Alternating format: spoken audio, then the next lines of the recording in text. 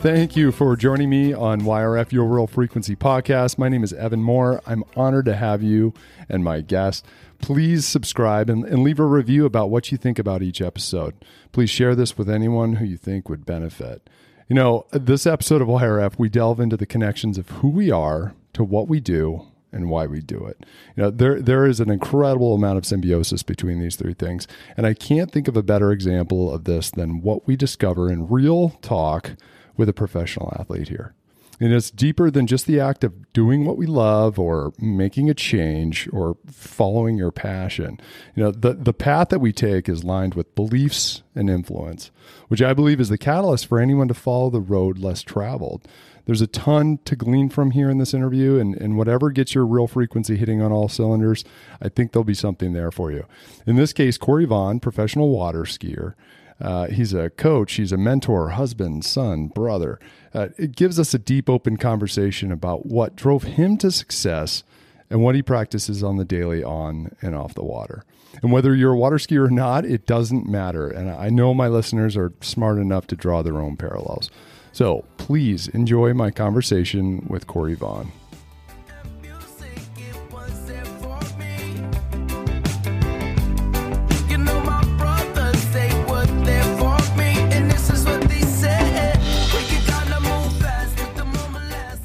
Compliments of Matteo Luzzeri and the Water Ski podcast. It was just here at the boarding school. Freddie Winter did like a reversal and interviewed Matteo for his podcast, for his own podcast. I saw the mic. I was like, hey, can I borrow that? I obviously listen to Matteo's. He's so funny, but his content's great. He's doing a fantastic job with the podcast. That's better. Dude, I love your temporary home. That's awesome. Man, it's the best. I love the motorhome life. It's nice and simple. It's healthy. It makes you want to be outside all the time. Well, especially if you're in Florida. And I'm just, here with my wife and my two dogs. You know, it's just our little family. It gets nice and cozy in here. And in fact, we did our honeymoon in this motorhome and spent 2 months doing a big trip. Yeah. Does she ski? Since we met, she didn't know anything about slalom skiing, had never heard of it until we got together. But then I coerced her into coming to Costa Rica for my week of guest coaching there, the first winter that we were together. Yeah. And she learned how to get up on two skis down there. And that was 7.5 years ago. And wow. I mean, now she is occasionally running 32 off at 34. So yeah, she's taken to it. Dang. But yeah, it's great because we're ski partners. I mean, as importantly for me as her loving it and us getting to share it that way together, she's my driver, you know, as far as a training partner, two of us getting after it. That's a big deal. That's the best. I was thinking whoever's responsible for this in the universe to put me in a place, in a position to talk to a guy like you who I idolize. I admire ethos and your mission, your goals. So I can't tell you how much I appreciate your time. I know how busy you are. Well, it's funny how, we only met virtually a number of months ago over some gear, getting to ski and all that stuff. But just through the email exchanges, like you've kept in touch by email. And then I've listened to your podcast a little bit, and you listened to the one podcast that I was on as a guest with Lynn. So it's like, I feel like we know each other or feel like we go back further, but really it's only a couple of months. It's a cool starting point to just, unpack a conversation that can go anywhere. Cause it's, on the one hand, we almost are strangers, but on the other hand, it's kind of like we know each other. So it's a cool starting point. 100%. And in our conversation and email and where things were leading, how we got to our personal views was incredible because we share so much in that. When I was listening to your podcast on Lynn's show, I literally was in the garage. I'm cleaning the garage. I do it like twice a year, rip everything out. I have usually music on, but this one I really wanted to key into this podcast. And I swear to God, I stopped like 10 times to take notes. And I had a little notepad on my workbench. And I'm like, oh shit, Sapiens? Okay, I want to read that. I gotta look into this book, look into this author. And sure enough, the more I looked into it, I'm like, damn, we're like cut from the same cloth. This is crazy. Opposite ends of the nation, different upbringings, of course, which I was really interested to hear. And we'll talk about that more as far as, where you come from and how you got to where you are. But that we share the same views, as far as, faith and religion and understanding of the universe and wanting to know more and being okay with not knowing at all. Yeah, I think you just touched on the big commonality there, which is the acceptance of not knowing at some point, because I'm very curious about that space. I was just listening to a lecture by C.G. Jung yesterday, and he was saying, I don't have beliefs. He said, I either know something or I don't know. And that was an interesting point, but like for me, I'm very interested in trying to take in the information in those spaces where not only do I not know, but really nobody knows. And that kind of leads to whether you want to call it a belief or a worldview or a speculation. I'm trying to fully formulate more fully those concepts in those areas that we really don't have solid answers for. And at some point along there, I think that we're all better off to admit that we don't know something than to say, well, I don't know, but I'm going to just put this, figurehead in place as a placeholder for what I don't know and call it whatever. And then hang a bunch of your values on that belief, which you already kind of feel like doesn't rest on solid ground. So this life is a bit of a mystery. Like if it's not that, what is it? If you're not experiencing that mystery, then I'm not really sure if you're living. Like, are you alive if you're not experiencing that on a, I don't know, hopefully fairly regular basis? I mean, we all need to have some routine and some ways of organizing our affairs so that everything's not a mystery and we don't feel, taken by surprise all the time. But I mean, I love those opportunities when, you kind of find yourself a little dumbstruck and you just have to sit with it. And I like going into that place and trying to think about what's going on here. It reminds me of a lyric from a song, and it goes, the difference between religion and faith is knowing it all and knowing your place. It's a little bit brash when it comes to separating yourself from that and allowing yourself to know your place and know that you don't know and you may never know and being okay. But pondering that and thinking about it just as we do to make sense of where we all belong in it is critical. I feel like I spend more time than many in that space of wondering where I belong, what I'm doing. Is it really helping those around me? Is my purpose what I'm doing from a day-to-day basis like important? And that's all I can really singularly boil it down to is the next thing that I do, will it make an impact? I don't take any text as the answer. I don't take the image of one superior being as the guiding force that's set forth all the principles on how to live. But I'm trying to create some map in my mind where I do, I'm hanging those beliefs on something, all the same values that you just pointed to about being loving, making sure that your actions are not going to hurt people and are going to help people.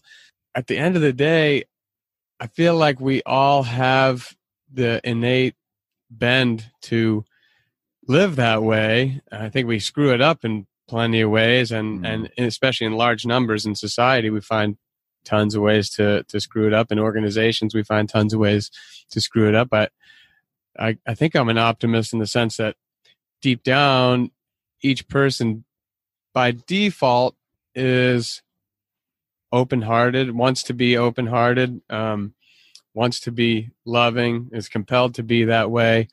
And so then the mystery part is, well, why is that the case? What is it? and what is fundamental about human nature and human consciousness that puts us in this position. And then, shoot, with the speed of today's world and the news cycle and all the things that are going on all over the world, then I do get this pretty strong tug of war going back and forth between the optimism and the pessimism, because you hear bad stuff every day, and there's bad things happen, and there truly are people with nefarious motives and the people that are just entirely self-interested. So I wrestle with myself about, what is at the core of our nature, and how can we look at that, and how can we get at that. And you mentioned something else earlier about, when you confront, I think you said something like more conservative ideals or fundamentalist ideals. One thing I've been trying to do, at least with myself lately, is I've been trying to remove the labels from my thought process, so to not start identifying myself with a particular thought group, because basically once you say liberal or conservative, Democrat, Republican, evangelical, Muslim, atheist, whatever, you kind of take this whole dogmatic box and put it around, or at least in someone else's mind. If I say, hey, I'm a libertarian, then people, they have like an immediate assumption of all these things that you must think, and it's probably not true. I mean, at least I want to be an interesting enough person to not be defined by a couple of quick, cheap labels. Sure. Like, oh yeah, you're a conservative. Well, I know everything about you now. Like that's a poison that we've all kind of swallowed, and 100%. it's playing out in our social media discourse, our civic discourse, obviously all the cable news, and just kind of this grenade war of launching attacks at one another, mostly in bad faith. We got to somehow get past that. So at least in terms of my own views, I've been trying to disassociate with like putting myself on a team, because then you want your team to win. And then when a conversation opens up with somebody who may disagree with you, if you show your cards as, hey, I'm a Democrat, then they're going to assume a bunch of things, and the conversation is quickly going to move to a place where it's almost very predictable. You know what one person's going to say. They're going to have to defend this whole catalog of ideas, and the other side is going to defend this whole other opposing catalog of ideas, and both people are going to run apart, like towards the polls, and they're going to start expressing their differences very quickly. Whereas I actually love talking to someone who I at least somewhat disagree with, depending on the person and their interest in having a deep and, calm, logical conversation. Right. Talking to like-minded people, I don't know, that's almost part of a problem that we have going on today, because we all get siloed and we all nod our head at each other, and we just find people that will reaffirm our worldview and our thought process, and then it goes unchecked. And none of us is that right. None of us has all the answers that well. So I've been seeking out actually, opportunities to discuss. We got some complex topics going on in today's world. The answers aren't, they don't fall by party line, that one's got it all right and one's got it all wrong. And so if you can like dive into those places and open up a conversation, listen to another perspective. Like I try not to have conversations with people that I think are ill-informed or, are not intelligent on a certain spending subject. the time and investing the brain power on it. Yeah.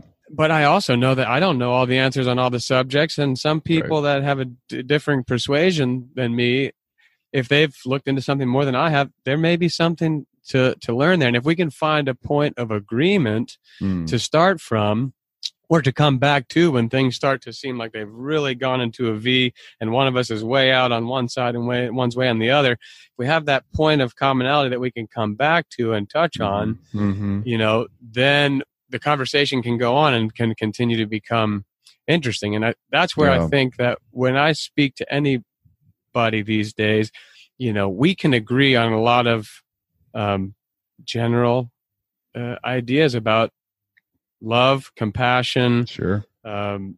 leaving the world better than we found it, not wanting the worst outcomes for people nearby or far away. But shoot, you start to go to a social level and these things all become really entangled, and there's a lot of opposing and counter forces. Like you try to gain in one area and it seems like you lose in another. Push and pull. And we're all really alike. I mean, if you take the 30,000 foot view of humans, we look like ants, and we're just kind of running around and bumping into each other. Regardless of where you are on the planet, you still share so much in common in the fact that you sleep, you wake up, you have desires, you have fears, you're anxious about things, you love your children, you're worried about your children, you want them to be educated, you want them to be educated in your own way, which can be different than other people's view, of course, but in the same sense, you are investing time, you're investing energy into the same issues and thoughts that everybody else is. It kind of shows you the power of the technology that has come online these days, which is, it just magnifies those differences so greatly. So we live in the world where we feel like we're, 180 degrees apart, all of us, or many of us, or we're all on, these two big teams, heading towards the Super Bowl, meaning the election or whatever. Right. And it's kind of become hyped up and commercialized in the sense that it's got everyone's attention. People are following the news, which is good. Like, it's important to be informed, but it's got this whole emotional component where, you want what's good for the country. You want to vote in such a way or become involved in such a way that reflects your values and takes the society, the country in the direction that you believe in. But I feel like what's going on now has kind of umbrellaed over top of that, where, it's this whole cultural charade. We all are part of this big reality TV show and this big social experiment where all this stuff's getting hashed out on Facebook and social media, and our brain's just not designed and equipped to empathize with people in small text windows where there's just a picture of them somewhere. Like, people are willing to say things that they would never say to someone's face, and that's just getting worse and worse. And then there's this kind of like ongoing feedback loop that happens between the cable news outlets and the social media, and like one drives the other. And so look how, just using our nation, your point about a global humanity is true. Like, we're not all that many shades apart. No matter, you pick two humans off the globe anywhere, they all want clothes and food and shelter and the best life for their children. They want to love somebody and be loved, feel like they're a part of a community, have a strong family or support. And those things don't differ anywhere. They don't want to be oppressed by either government or some outside force. They want to exercise their will to the extent that they can without harming someone else. Like, right. Those simple truths are more or less at the core of most of us. And I hope so. Yeah, we don't walk through the world, thinking, having that as our default setting. We walk through the world, I feel like now, seeing, somebody and just judging them right. in a very quick way based on how they're dressed or what car they drive. But I was having this conversation with somebody, I think just the other day, where it's like, Republicans and Democrats are disliking each other so strongly and thinking that the other side is just pure evil or stupid or crazy. I think if you look at how people live their lives, you're going to find Democrats and Republicans living on the same street. They drive in the same cars. It's not that there aren't Republicans driving Priuses and Teslas, and there's not Democrats driving F-250s and, and diesels. It's both. And they're both trying to get their kids to the best school, like you're saying.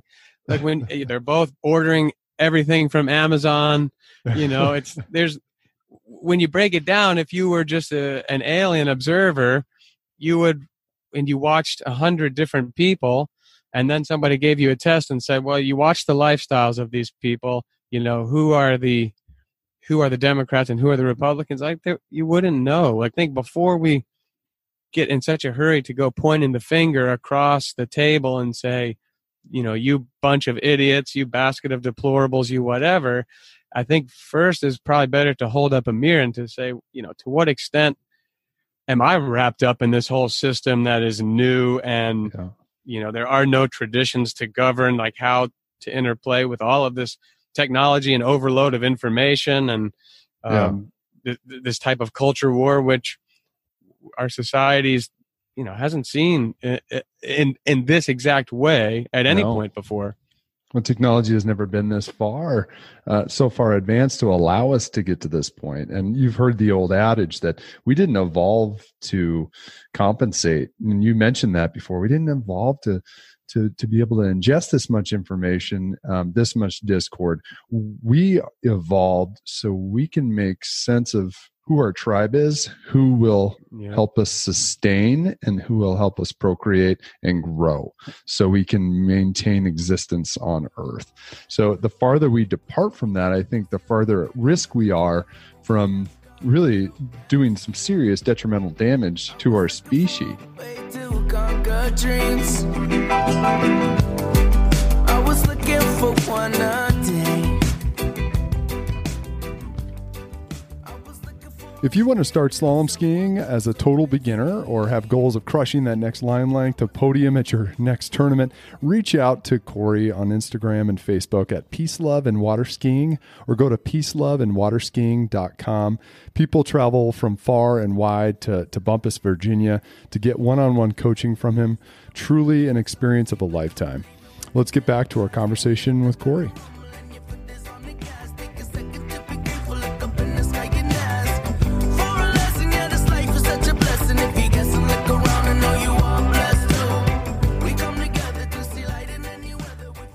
I know that you're supposed to be the one asking the questions here, but no, please. I mean, I think that we would.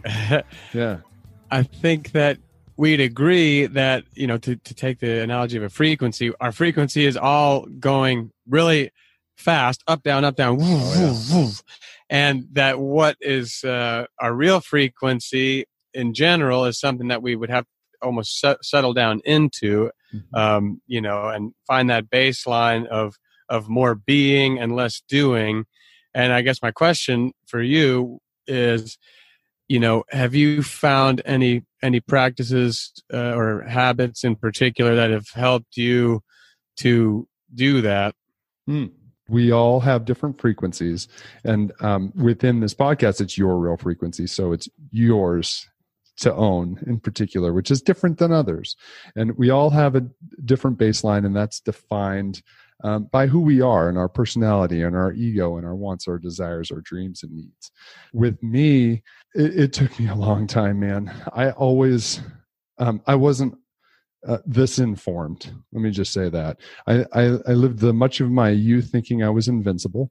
And then I lived the better part of my early adulthood not caring if anything happened to me because I was living the life. I just wanted to have a good time. I mean, the utmost hedonist, 100% hedonist. And if it killed me, hey, I died having a great time. About 8 years ago, I decided that that wasn't the healthiest lifestyle, nor would it really behoove my family for me to live like this. So I made some really deep fundamental changes physically, mentally. I did a lot of work. And at that point, I realized, I don't know what the fuck my frequency is. I have no idea, because it's like this and my baseline's up here and then sometimes it's down here, and then I'm medicating with alcohol, experiences, running from things. Yeah, like what the hell? So once I took out a lot of the variable extrinsic influence and settled down in my environment, I was able to find okay, this is where I want to be. This is where I'm most efficient. This is where I'm most kind. This is where I can make the best decisions that suit me and my family, and not be so damn disruptive in other people's lives. That's a big thing. I don't want to be a knife that's twisted in someone else's business. I don't want anything to do with that. I got enough going on. They have enough going on. But having the awareness, listening to my body, listening to my gut, being aware of what I'm taking in, is my normalized frequency. When I'm out of whack, I can tell you when I'm out of whack. It's in the winter. It's coming, man. I'm starting to hang. I just read your article in Water Ski Magazine about about packing stuff up. Oh, that was it. That wasn't my best work, honestly, but yeah. I know. I read it. I get it. And you're right. Yeah, in many ways. But you said melancholy. This is a melancholy time. I was like, yep, Corey, you're right, man. This is sad because I know I'm in for a big fall when it comes to not having water skiing as my barometer. It has become such a piece of my life. I'm obsessed about it.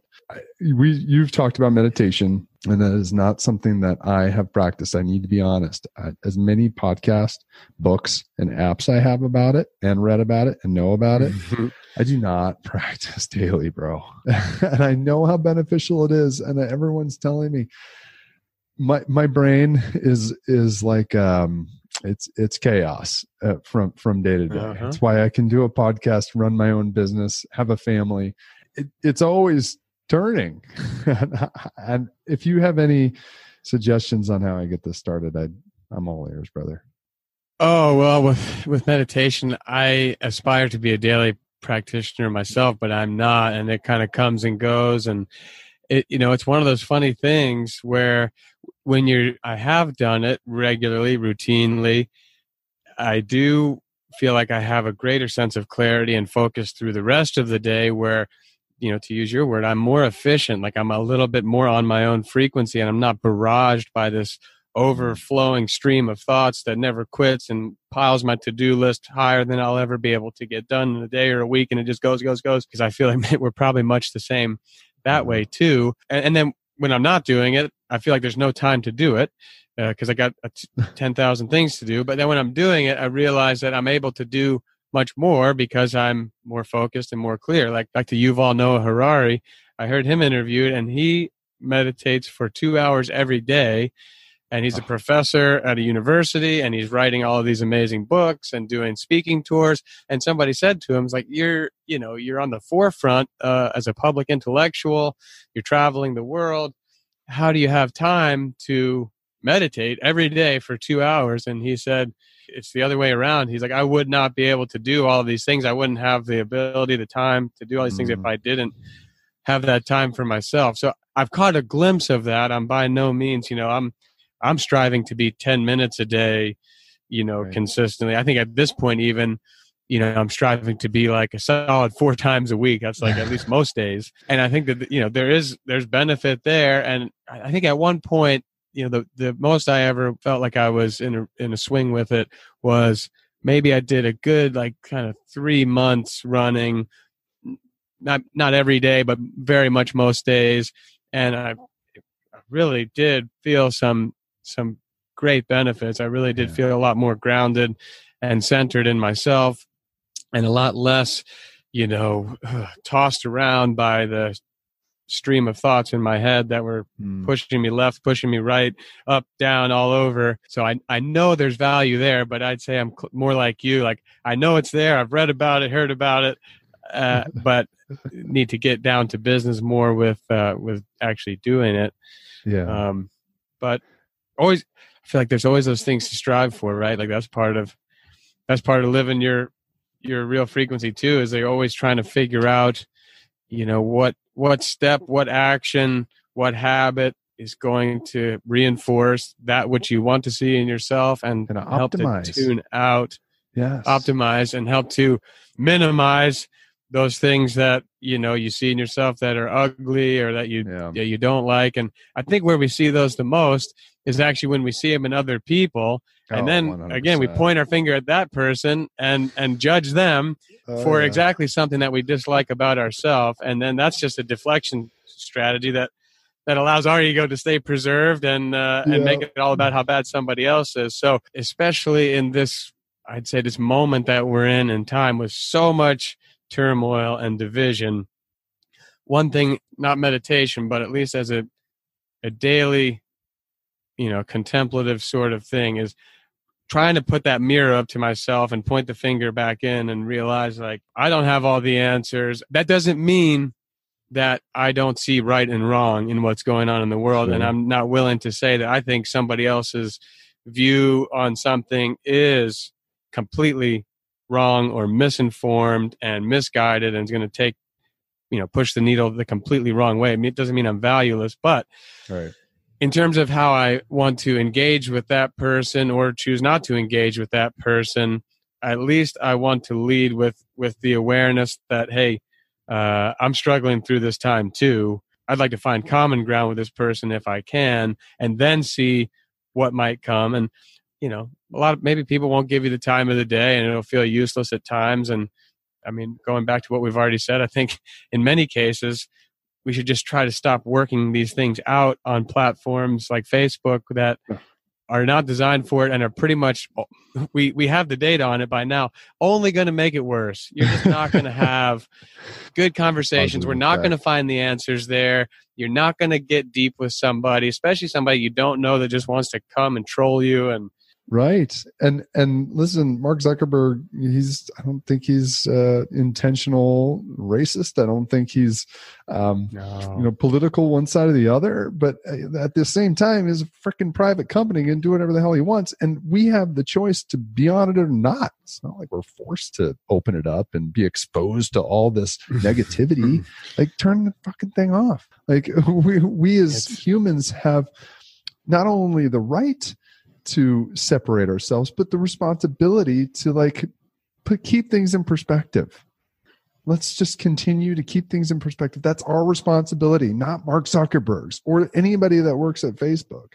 If they go bonkers off the wall, completely right or completely left, or they're working with Russia, whatever, that's their thing. Our responsibility at this point to be like, okay, we got to shut it down. Let's refocus, focus on family, focus on what's in front of us, focus on connecting with friends, just as you and I are today in this way, shape, or form. Oh yeah. We went on an hour diatribe. Yeah, we can get lost down the Facebook rabbit hole easily because there's so much to say, but yeah. I don't want him to shut us down either, though. I might be posting this on Facebook, ironically, just to let people know. Yeah, I think I'll share it. I'll put it out there. Good. Notice I wanted to talk about your worldviews and your value system prior to talking about your professional career, because I'm consciously make an effort to get to know people before talking about what they do for a living. I think in our culture, we tend to like, hi, my name's Evan. Hey, nice to meet you, Corey. What do you do for a living? As opposed to, what are you about? How's your family? Who are you? Who are you? So, listen, water skiing is very much part of your life. It has gotten to you where you are now. How has this professional sports life that you live coincide with your values as a human being, and how do they counteract each other? How do they help each other? I would say water skiing was a family sport. Like, I learned when I was 3. My grandparents and my mom taught me, and it was something that all my aunts and uncles did. And I was the first little grandchild to come along, and I just kind of fell right into it. Who knew it would be, it would turn into the story of my life in the way that it has, because we were just, big water skiers. They weren't part of a club. They weren't competitive skiers, my mom and my granddad. Eventually they bought a slalom course and started trying to figure that out. Now, my granddad was a huge sports fan. So he played college basketball, and he loved sports. He followed all of the Washington sports teams and college football, and just, a real academic of the sports, as well as, he played a bunch of them when he was a young person. And so he ended up falling in love with water skiing, which, as you and I know, is a sport that you can do late into your life, into your later years. It's not like some where you pretty much have a timeline and you can't really keep doing it, at least not at a level that's enjoyable and worth doing. But water skiing, you very much can. Now fast forward all the way to here, my wife and I are now, looking at and hoping to have a family of our own. And, that's something that, given how involved I am and how much she has gotten into the sport and how much we love doing it together, it's something I hope to share with my family as well. I mean, my mom still skis, so it's really cool when she comes and does it. And a bunch of my cousins and stuff. It's one thing that we all like to do, on a Saturday or Sunday afternoon in the summer, is spend the day hanging out at the lake and skiing together. Because you said something really, there's a little branch here. You said something really key earlier about kind of water skiing being a tribe or a community. That's also something that I have realized has always been there, but over time, I think I've gained more and more appreciation for the strength of the water ski community. And not only that, because I've heard that said since I was a kid, and I've felt that in many ways since I was a little kid, like, oh, this is just a nice group of people. It's a strong community. But in a world, like we were saying earlier, where I think community in many places is being replaced by isolation and alienation, we're losing, our community muscles are atrophying across society. It's not any one person's fault. It's not any, one group's fault.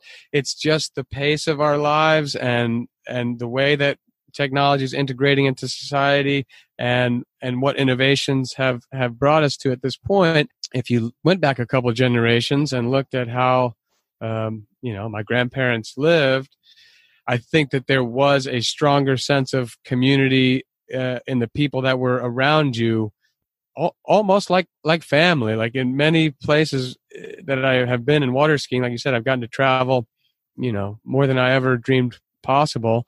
And you kind of pick up with a stranger somewhere that's a water skier, and you get chatting, just like we opened this podcast with you and I, saying that we feel like we've known each other for a long time, but really it's only been a couple of months where, we got connected about some equipment and me trying to get you a ski.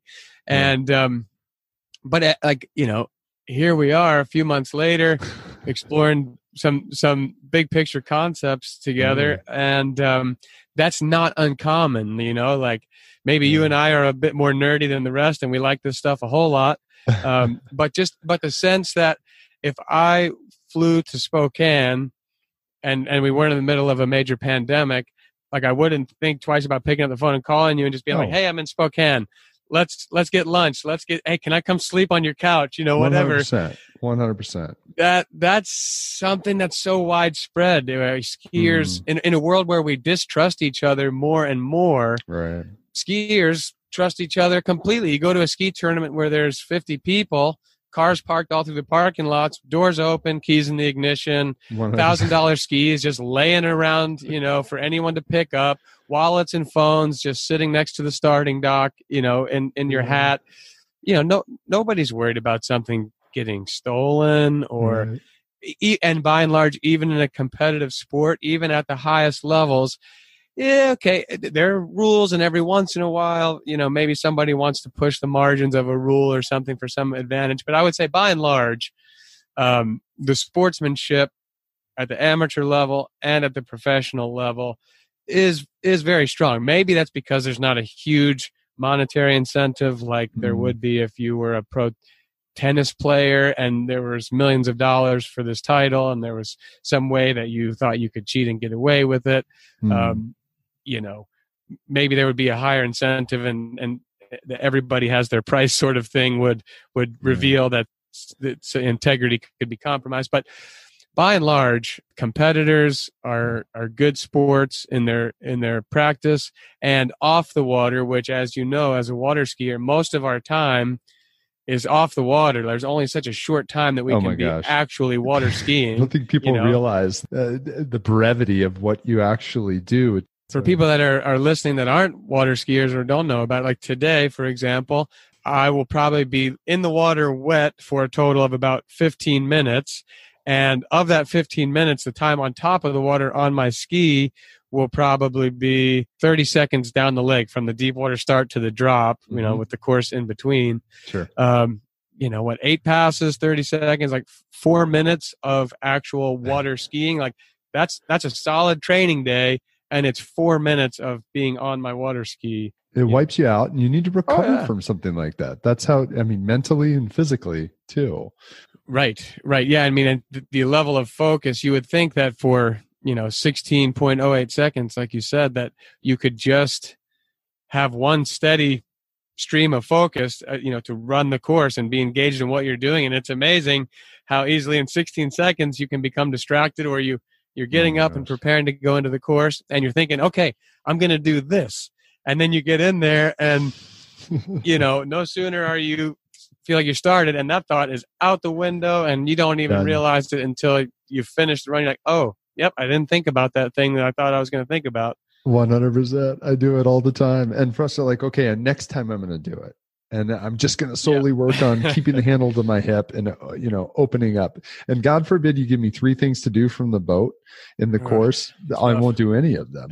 They just all go out the window and I'm just scrapping and fighting to get, 4-ball. The connection between the sport, our rules, the community and connectivity is so much like sometimes I believe you would run your life or I run my life. Like there are times where I wake up in the morning and I'm like, I'm going to do this, this, and this in my course of life. And then the end of the day gets there. I'm like, oh shit. Do any of it. I had intentions on doing it. I really did. I had true intentions of, of focusing on this part of my form through my life at the office or in work. I don't know. and the best thing to do is like, okay, well, let's do it again. I call it time behind the boat. And I'm sure you do too. Like, people like, how did you get to where you were? Because it's so brief. 10,000 hours type of thing. Yeah, right. Exactly. Until it gets ingrained. Talk about habitual movement. You've read books about habits, how long it takes to actually ingrain one, how long it takes to break one. Same thing with life. Same thing with this sport, this crazy sport of water skiing. I think that's right. I think, we could really spend a lot of time drawing out those parallels between water skiing and life. And that's something that I have thought about quite a bit. And I think that whether you're thinking along those lines or not as a water skier, it is who you are off the water is showing up on the water. If you're frantic and distracted and that's how you're operating in your affairs, that's how you're going to be out there. If you just had an argument with somebody and you're all worked up, you're not going to be able to ski well. And you won't have that focus. You won't be in yourself and you won't be your best self out there. Well, it's unconventional, and I've really had to, in many ways, make a choice, face a bunch of fear, namely fear of failure, when I decided that this is what I wanted to do, because it was just a passion. There's no pot of gold at the end of this rainbow. It doesn't matter how good of a water skier you are, and if you win every single tournament, you're not making $1 million. I grew up loving the sport and having a passion for it, and probably, I'm thankful that it was a seasonal sport for me growing up and not something that I was ever pushed to do. In fact, quite the opposite. I was always begging for one more ski ride, begging for a new ski this year, begging for the right kind of life jacket or the really cool pair of gloves or, whatever. And it was always, those rains were always begging to go off to, ski school in the winter, like some of my friends did. I was just craving that stuff. And I never, I was very fortunate in that my mom and my grandparents, they did support my habit to a degree that was obviously fostered that passion and enabled it to keep going. And we did get involved in tournaments and get to, experience that, but it was in a far different way than the way I see so many kids coming up in the sport now, where it's like it is in many sports. There's a pressure to succeed and to excel and to perform, and you have to make this like year-round commitment to specializing in your particular sport. And that's the opposite. Like, I got to be at the lake for 2.5 months every year and ski, but then it was back home, where I went to school, and it was all the other sports all year. And as melancholy as it was to make that trip home and leave the lake, and put it down, knowing I wouldn't get to be back with my ski for, a good 9 months. As a kid, you move in, you go back to school, you see those friends, you get on the sports team, start playing flag football or whatever it is. And, that's just what you do. And you kind of forget about the other. But then, man, when you show back up, and it's finally summer again, like all that passion can be unleashed. And basically for me, I got to ski collegiately, which extended my season a bit, but it was not something that I was highly focused on in terms of really training, trying to get much better. I didn't really have a push or a lot of, to really strive for some level of greatness, which I know now takes just an incredible amount of commitment and dedication and a whole lifestyle change and whatever. I was just kind of like, I was a pretty good, decent collegiate skier and just kind of coasted on that. And I was focused primarily on having a great time, that hedonism, like you mentioned, which I think probably in your case and in mine and probably in most others is really just a product of the status quo and social conditioning. Nothing's telling you not to be that way, and pretty much everything and everyone around you is telling you to be that way. And I think, you obviously have popped the bubble, and kind of realized that wasn't going to end up taking you to a fulfilling place. Mm-hmm. And I think for me, water skiing was the single catalyst that popped that bubble and took me out of what ultimately for me would have probably ended up being an addictive and destructive and minimally fulfilling. I mean, who knows? You can't predict the future, but I had some habits going. I had a current flowing in a direction I had to swim against, and in some ways I am still swimming against. But at least I'm aware that it's there. And had that gone unchecked, and had I not kind of had this, these 22 years, 23 years, I guess it was, of passion for water skiing build up and ultimately culminate in this moment of facing fears to step out and say, okay, I'm going to make this life choice and I'm going to pursue this dream, which was essentially a fantasy, or, I can keep my job that is paying the bills and, just kind of follow the status quo norm, predictable, what you're supposed to do with your life as a 23-year-old sort of plan. And, I cannot be more thankful that I took the risk, faced down some fears, and realized, it's very possible. I mean, looking back, it's been some amazing strokes of luck and bits of good fortune and opportunities that have presented themselves right at the right time that just spurred me along that extra little bit that then allowed me to get to that next little level. And it's just been this slow, steady, and that's water skiing. It is a slow, steady, constant grind and push, and it's 2 steps forward, 1 step back sort of deal. There's no instant gratification, like at any point. There's gratification. It's deep gratification over a lot of time. Yes. Versus instant gratification. Yeah. And I think that parallels that was the fork in the road that I was at in my life there as a 23-year-old, where I had a job, it was paying the bills, and it was paying my bar tab where I would go and bum cigarettes off of people to further medicate myself for the fact that I was not in a fulfilling direction. I was not on a fulfilling road. It wasn't adding up to anything that meant something deep to me. And then being a young and naive, foolish person that I was at 23, but also at least with some of the wherewithal to somehow come to the right conclusion and make a step into the unknown. I, like you described with yourself, I had a very radical lifestyle change. I put down some of the bad habits. At least I lessened them to a large degree. And then that's when I started learning about nutrition. That's when I read the Omnivore's Dilemma, and I was like, whoa, I wasn't even aware, I just was kind of sleepwalking through the world in these ways, not even knowing how some of these big picture things are working. Right. I started exercising. I started feeling a lot better. Like I didn't even realize, that amount of change was possible in my body and my being. I'm not talking about like on the scale or in the mirror. I'm talking about how I felt, going from eating kind of the college diet of the cheapest, the low-hanging fruit in the grocery store financially, just the cheap stuff, and trying to put meals together for myself, to, I need to be raiding that produce section. I need to stay out of those middle aisles of the store where all the processed stuff is. And I mean, since then I've been on a journey to try to optimize and find out what really works best for me. But basically eating whole foods and fresh foods, right, as opposed to processed foods. Like within, I don't know, a matter of weeks, I started to feel like I was in a different body, just, energetically. if I kind of trace it all back to where I felt like I was at this huge decision point, this inflection point, I really am deeply thankful for the sport of water skiing, the pursuit that I've been on to open up these channels of self-realization, actualization, and basically it constantly holds that mirror back up to me and allows me to check myself, just like you said, as a barometer.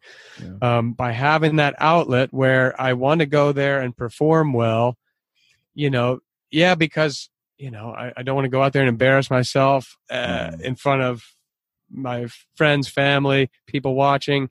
There's some level of vanity cooked in there. Sure. But I think at the deepest level, what really motivates me in skiing is, we have this chance to go out there each time and work towards our potential and try to discover where is, how far can I take this? What is that ultimate point?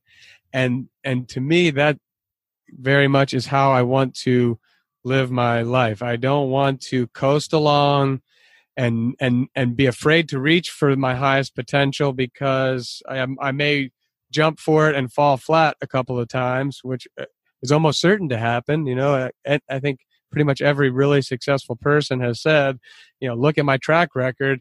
I got denied, I got rejected, I got shut down, I lost, I failed. And then those all taught me things. Those were all learning lessons along the way, propelled me forward. And it's some of that just perseverance and not taking your eye off of that, whatever you want to call it, the target or that goal out ahead, or just that, like, to me, it's the curiosity. Like, I know right now I'm not the best water skier that I'm ever going to be. But it's really against yourself, which is really strange and dynamic as far as the rules of the sport go. You go until you fail.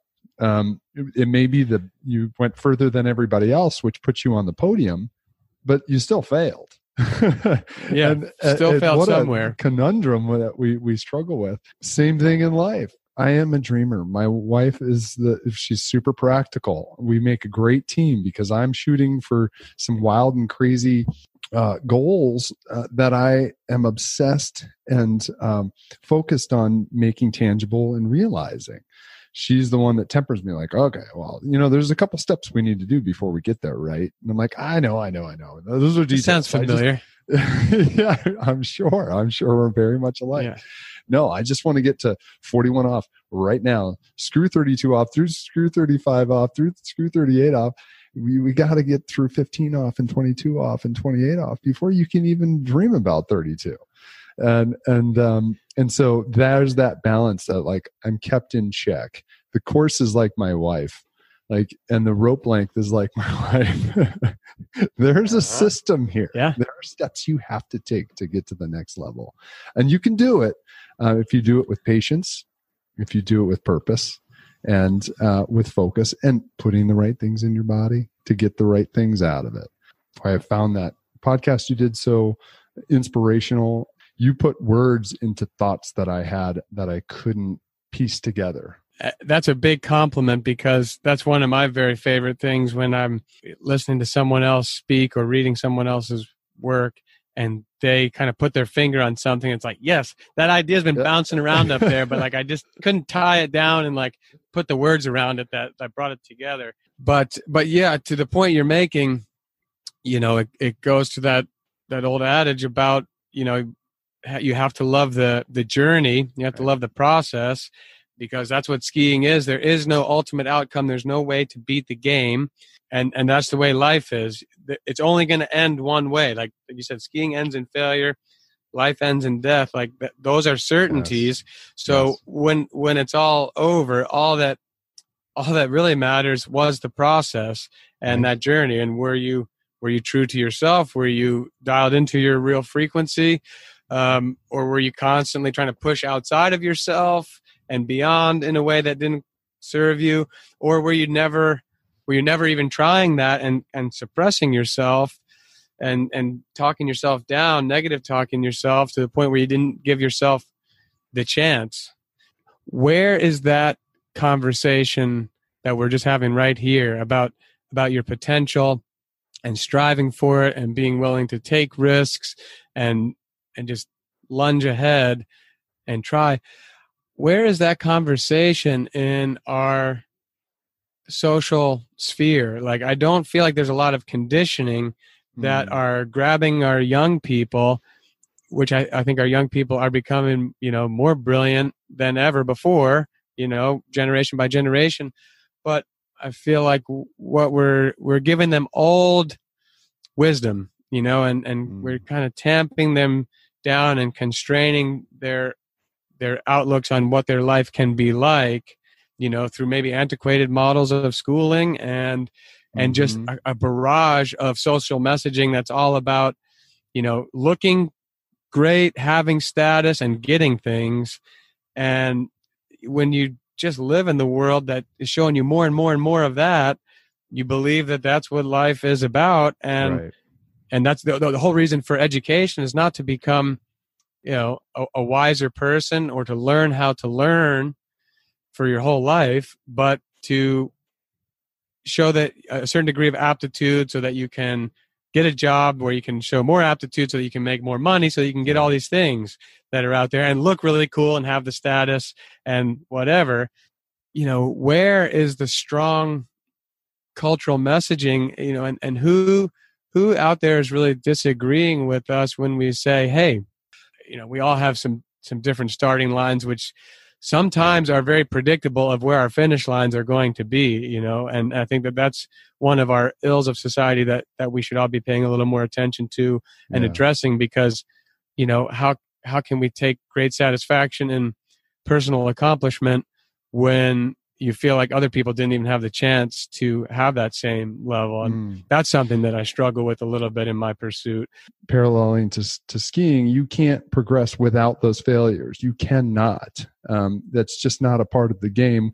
Just as life, you cannot progress without failure. You go and push until you fail. And then you work on what you failed upon so you can correct it and go a little bit further. Now, if that dialogue is a good part of the upbringing of our children and those that are impressionable and those that are going to follow us, I think talking more about that, how to recover and what to do differently so they can get to those dreams of, I want to be rich. I want to be a YouTube star. I want to be this. Well, okay. Yeah. What social media is putting in your brain and what you're seeing, there's a lot in between when a person was your age to where they are now at the status level and the wealth that they are. So there's nothing wrong with shooting for that. You have to understand, like, there's a lot that went on behind the scenes. We watch you guys at tournaments and they're like, everyone that I watch with, oh God, I wish I could turn two ball like Corey does. And that's his offside. So I don't know how he does it. Well, you know how he did it? He busted his ass, failed a shit ton of times, worked on that, focused on that, talked about it, watched video about it, obsessed about it, which we could do the same things within life when it comes to the failures instead of deflecting. That bad circumstance or that failure was placed upon me out of my control. Oh, well, what am I going to do? I guess I got to move on. No, it's your responsibility. You are responsible for everything that happens to you, intentional or non-intentional, by somebody else or yourself. And you need to work to correct it. I mean, that's a human responsibility we all have, just as we do in the course in skiing. I talk about that with my kids. I talk about death a lot with my kids. And I think that's also important, because knowing there is an end to all this, I'm certainly going to die. But the importance of even knowing, like, the end is coming and we're here for a very finite amount of time. Let's make the best of it. One of the greatest things I got from you was the app WeCroak. And of the Bhutan monk tradition is to think about death 5 times a day. And this app sends me messages 5 times a day. Matter of fact, one popped up while we were talking that says, you are going to die. And you click on it and it's got these wonderful inspirational quotes, not dark and deep and, putting you in a bad place, but like, oh yeah, I need to realize this moment is fleeting and I sure as hell want to make the most of it. Well, I mean, I could agree with you more. there's something as far as agreement that we should all be able to find in common, that it's going to end for all of us, and we're all in that one together. Like, there's nobody in history that's gotten out of it. You and all of your loved ones at some point are going to meet an end, but that's what makes the whole journey meaningful. And I think to quickly use our water ski example as our parallel to life. For me, it's much more about quality than quantity. It's both on the water. Like, I would rather come in energetic, strong, focused, and have a great ski ride and feel really good about it than take my 5th ski ride for the day where I can barely hold on to the handle because my hands are bleeding, my muscles are all shot and torn. I'm not focused because I've just taken so many looks at it that my head's spinning. Because then I'm not even really there, right? I'm not even really present at that point. And I think that our lives are amazingly short, even if we live to a ripe old age, 80, 100. I had the experience of having my grandfather live with me for his last 3+ years of life, and I could see that really dawning on him. Now, he lived a very fulfilling life, and how thankful I was that he was, because that made that time, which could have been full of regret and remorse and sorrow, not that way. There was some, melancholy, thinking about, my grandmother had died, his loss of his wife, who was his life partner for 60 years, and his other friends that had gone before him and so forth. But, he did do the things that he set out to do with his life. I'm not even sure that he was as intentional in the way that you and I are talking about today. But he was this fantastic character, which I'm still, understanding more and more in my mind, maybe just as I age and, become closer to thinking about having a family, something that he did, and which was his, his ultimate pride and accomplishment in life. He just had a very clear sense of self, like almost effortlessly, that the type of thing that we all, I think, would be striving towards through meditation and things like that. Somehow he just, he wasn't into that sort of thing. He like contemplative practices, discussing things at a high level, being willing to kind of open up the boxes. We'd play devil's advocate for each other. So he liked that kind of verbal sparring and dialogue, discussion, debate, what have you. Maybe not surprisingly, he raised 3 lawyers and 1 doctor, but probably all of the debating and arguing in the house primed my mom and her brother and sister to be kind of breeze their way through law school. That's what a gift. They weren't afraid of standing up and speaking, their thoughts or their mind. Well, neither are you. And neither am I. In fact, if anything, I feel like for me, I've been trying to rein in and just make sure I take a measured tone, right. So that I can stand behind every word that I say. Sure. And it's not even about being super persuasive to people, because I do accept, like, there's plenty of people whose minds are never going to change, and that's fine. That's part of everyone, having their own experience. But at least to give people pause and maybe think about something in a slightly different way, or be heard. I think if you just kind of come spouting and pointing finger and lecturing and almost speaking a dogma or a doctrine, somebody else's mind can just turn your volume down real quick, and it goes right into the background, kind of like the old Peanuts, just wah wah wah wah wah wah. Exactly. And I don't want to be that to anybody. I'd like to at least be interesting and give people something to talk about, think about, and open the discussion, rather than try to open and shut case. This is how I see it, and you're wrong, you're dumb. And listening is so much a part of the talking, and that's critical. I'm sure your grandfather did that for you. Just to let everybody in, I believe you were his primary caretaker for the last 3 years of his life. Is that right? Yep. Yeah. And that was you. and that was what a precious time you got to spend with him in those last 3 years, and connect and draw as much as you could from him that possible before his last day, and how impactful that was. Obviously, it gave you a new view on life and then death and how it all ends and what you want from your life while you're here. Yeah, that up close and personal look at kind of the end stages, definitely left a lot with me. I was very close with him, and we spent a lot of time together in all the years of my life. Sure. I did spend all summer with them at the lake, and that's how I got into skiing. And my mom and I lived in the home with them up until I was 13. So we were always very connected and very close. And so the last 3 years weren't like I'm just learning who he is, but me being at a different stage of life and him being at a different stage of life, and in this very unique circumstance of caregiving. He had Parkinson's, which was just a tricky type of thing, and I mean, I can tell you for sure it wasn't all pretty. Like a lot of people like to pat me on the back and commend me for being such an angel and doing this, heroic and rare thing, selfless thing,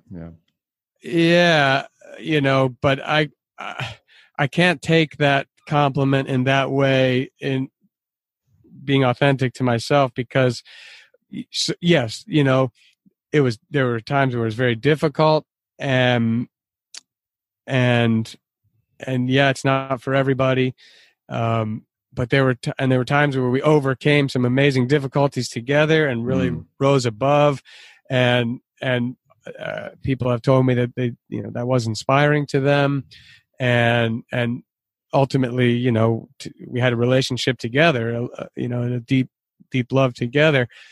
But there were definitely times where the situation got the best of me, and I was, in a moment of being overwhelmed, acted or spoke more harshly than I wish that I did. It was unnecessary to be like that, but there become so many emotions tied into the picture that you're seeing or the situation.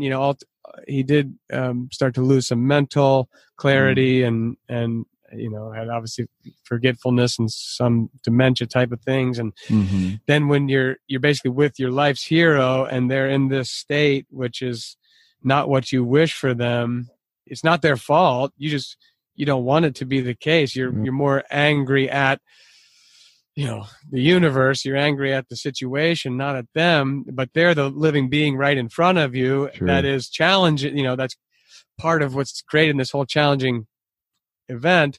And so when those feelings of anger rise to the surface, and I don't manage to keep a lid on them, or I didn't manage to keep a lid on them at some times, then they are directed right at this person who's in your care, who is at no fault. You just want to have, truly, deeply want to just help them. And here you're kind of hurting them with words or with attitude.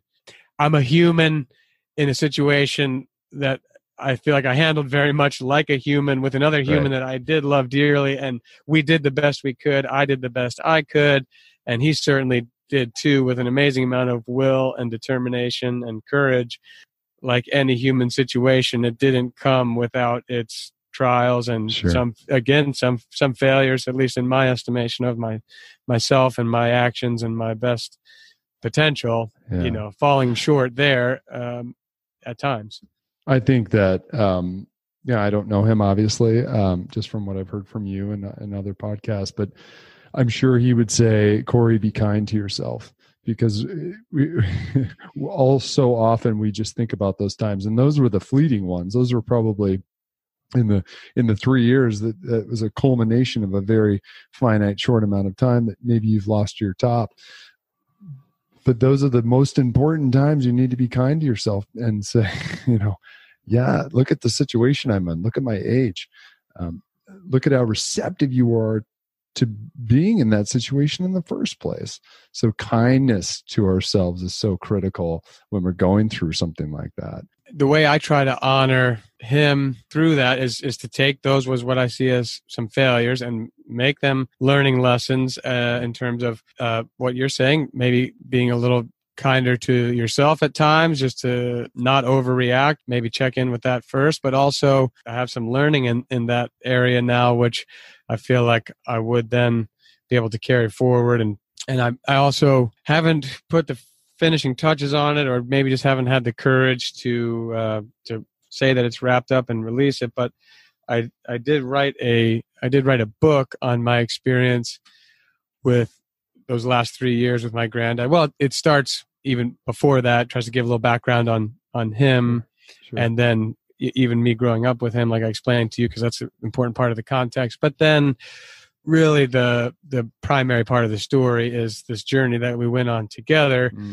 because I wanted to make an account for other people who are in that situation, or maybe getting ready to confront that situation, to have as a reference, or to have as a check. Because like Absolutely. as a young person, especially, like I didn't have peers that were really in the same situation by and large. And since my peer group wasn't doing the same, I didn't really have a lot of people to talk to who were in the same sort of position. Like I talked to my then girlfriend, now my wife. I talked to my mom. I talked to people that I loved and that knew me and knew the situation. And they told me what you're telling me: be kind to yourself, like or whatever the situation warranted. Mm-hmm. But I did feel a certain degree of isolation, and that no one knew exactly what I was feeling from that perspective. And so one of the reasons I wanted to write a book was, like, if somebody's in this situation and they were to pick it up, they could say, like, oh, okay, I'm not losing my mind here. Like, somebody feels this about themselves and and I'm not a terrible person. Like, right. Why am I screaming at my mother? She's just a sweet old lady that doesn't remember where the bathroom is, right. And how does that, but it builds up, days Absolutely. And days and situations. And then one day, she's taking something out of the refrigerator and pouring it on a bush outside. And you're like, screaming at the top of your lungs, what are you doing? And, she thought she was watering the flowers, and right. Here's, so incredibly important to know, I wanted to feel that, like, I wasn't alone in the feelings that I was having. But I think when I would convey them, like you're saying, most people would say, stop beating yourself up.